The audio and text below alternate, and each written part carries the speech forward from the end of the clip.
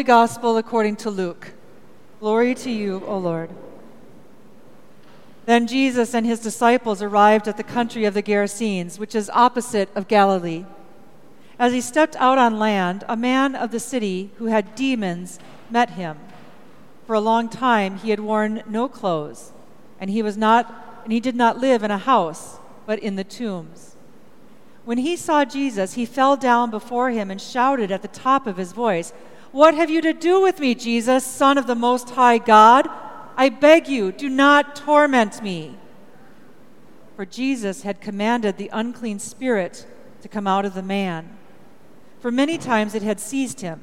He was kept under guard and bound with chains and shackles, but he would break the bonds and be driven by the demon into the wilds. Jesus then asked him, "What is your name?" He said, "Legion," for many demons had entered him. And they begged Jesus not to order them to go back into the abyss. Now there on the hillside a large herd of swine was feeding, and the demons begged Jesus to let them enter these. So Jesus gave them permission. Then the demons came out of the man and entered the swine, and the herd rushed down the steep bank into the lake and was drowned. When the swineherds saw what had happened, they ran off and told it in the city and in the country. Then people came out to see what had happened, and when they came to Jesus, they found the man from whom the demons had gone, sitting at the feet of Jesus, clothed and in his right mind, and they were afraid. Those who had seen it told them how the one who had been possessed by demons had been healed. Then all the people of the surrounding country of the Gerasenes asked Jesus to leave them, for they were seized with great fear. So he got into the boat and returned. And the man from whom the demons had gone begged that he might be with Jesus. But Jesus sent him away, saying, "Return to your home and declare how much God has done for you." So he went away, proclaiming throughout the city how much Jesus had done for him. The Gospel of the Lord. Praise to you, O Christ. Happy Juneteenth, everyone. No, that doesn't seem right. What is someone who is not black supposed to say and do on a holiday like today? In America, we love to celebrate, don't we? Whether it's St. Patrick's Day or Cinco de Mayo, Thanksgiving, or in my family, Sitten de Mai. Any excuse to hang with loved ones and eat some festive foods and celebrate seems like a good one. But if you're like me, you've likely never even heard of Juneteenth until recently, because it just became a federal holiday last year, only 1 year ago. We've ignored what's often called Black Independence Day, or Juneteenth. When the Declaration of Independence was signed in 1776, black people were still considered property. Therefore, the freedom found on the 4th didn't apply to them. And while the Emancipation Proclamation in 1863 declared an end to slavery, it wasn't until the end of the Civil War, more than 2 years later, that news of the emancipation finally reached 250,000 people still enslaved in Texas. For more than 150 years, Juneteenth has been celebrated by communities around the country. People gather to celebrate black culture, honor black history, and remember the freedom fighters who paved the way. Juneteenth is a day of celebration for black people, and it should be a day of education and remembrance and mourning for non-black people, especially white people. So today we began our liturgy with the confession of our own racism, overt and subtle, known and unknown, past and present, asking God to empower us to speak boldly for justice and truth, working for freedom for all people in the name of Jesus Christ. Now, on Sundays, we follow a liturgy or a lectionary each week, which means that we don't choose the scriptures for Sundays. But sometimes, like today, they choose us. This Sunday's texts are about freedom. A naked man being freed from his demons, and the freedom that we have in Christ because there is no longer Jew or Greek, enslaved or free, male or female. In the letter to the Galatians, Paul passionately proclaims that everyone is free in Christ. There is no distinction, for in Christ Jesus you are all children of God through faith. It says, as many of you as were baptized into Christ have clothed yourselves with Christ. There is no longer Jew or Greek. There is no longer slave or free. There is no longer male and female, for all of you are one in Christ Jesus. Now, that doesn't mean that our differences will disappear, but that our differences are to be celebrated instead of used as weapons to distinguish who's in or out, or good or bad, or worthy or not. Until recently, I didn't know the story about Elizabeth Key, an enslaved woman from Virginia in the mid-1600s, who gained freedom from her enslavers because of her baptism. She and a white former indentured servant argued before a court that because she had been baptized and was a practicing Christian, that she was free in Christ and could no longer be enslaved by man. Now, of course, the story is more complex than those two sentences I just gave you, but it's true that the committee who heard her case in 1659 determined that because she was born of a white man and was baptized the same as he was, that she ought to be free and paid for the time that she hath served. Soon afterwards, others began arguing for their freedom based on their baptism into Christ. No longer slave, but free.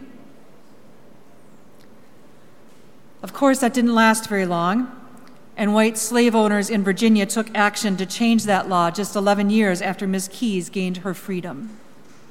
The new law said that baptism does not alter the condition of a person as to his bondage or freedom.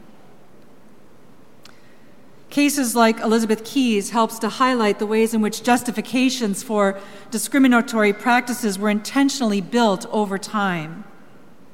The sins of white supremacy and systemic racism didn't just pop up overnight. And these systems of oppression won't be dismantled overnight either. More than 400 years of slavery in America before the first Juneteenth celebration. And then another 100 years plus years of racist laws and attitudes and actions before the civil rights movement.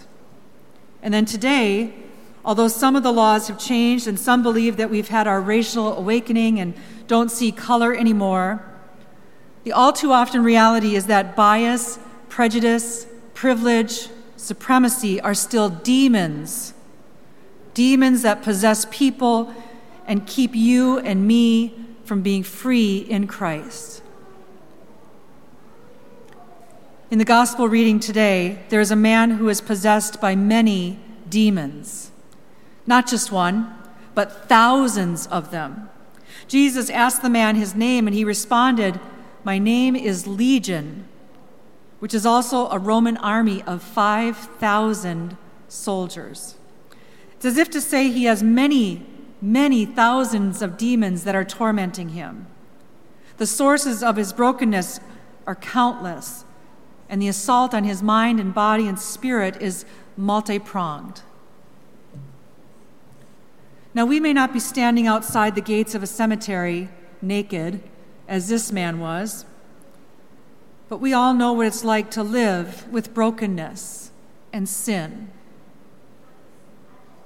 We are all, every one of us, vulnerable to forces that seek to take over and separate us from God and separate us from each other.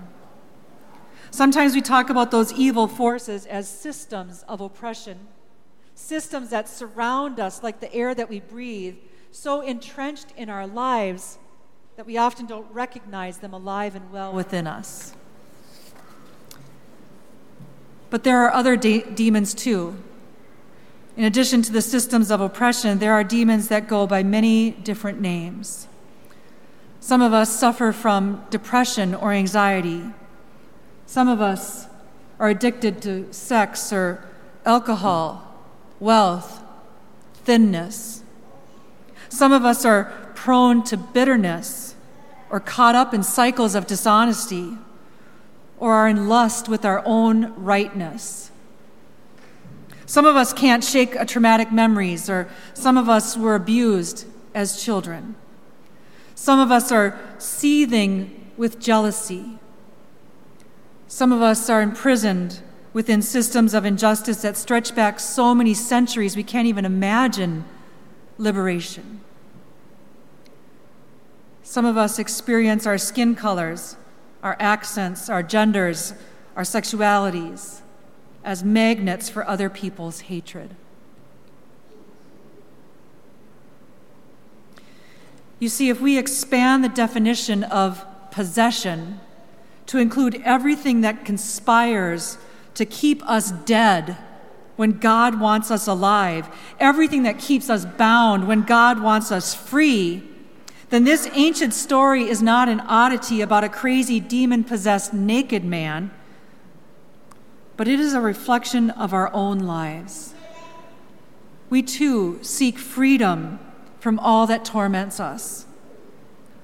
And like the healed man, we find freedom, salvation in the presence of Jesus. Because there is no death-dealing power in this universe that can withstand the saving, healing, resurrecting power of Jesus. There is no death-dealing power in this universe that can withstand the saving, healing, resurrecting power of Jesus. We always live in the uncomfortable tension of the now and not yet. Yes, we are already free in Christ to live in unity where there is no separations by color or class or gender or religious affiliation. And yet, there is work to be done for the healing and liberation of all of God's people. Because we cannot be fully free until everyone is free. Our hope is grounded in what Jesus has already done, in the power that he has already demonstrated. And that means that we have every reason to go out from here and share the good news of God's freedom, of God's love, of God's liberation with confidence now, just as the healed man did. With thankful hearts and voices raised as our closing hymn encourages, we will tell everyone what God has done with shouts of thanksgiving. Alleluia.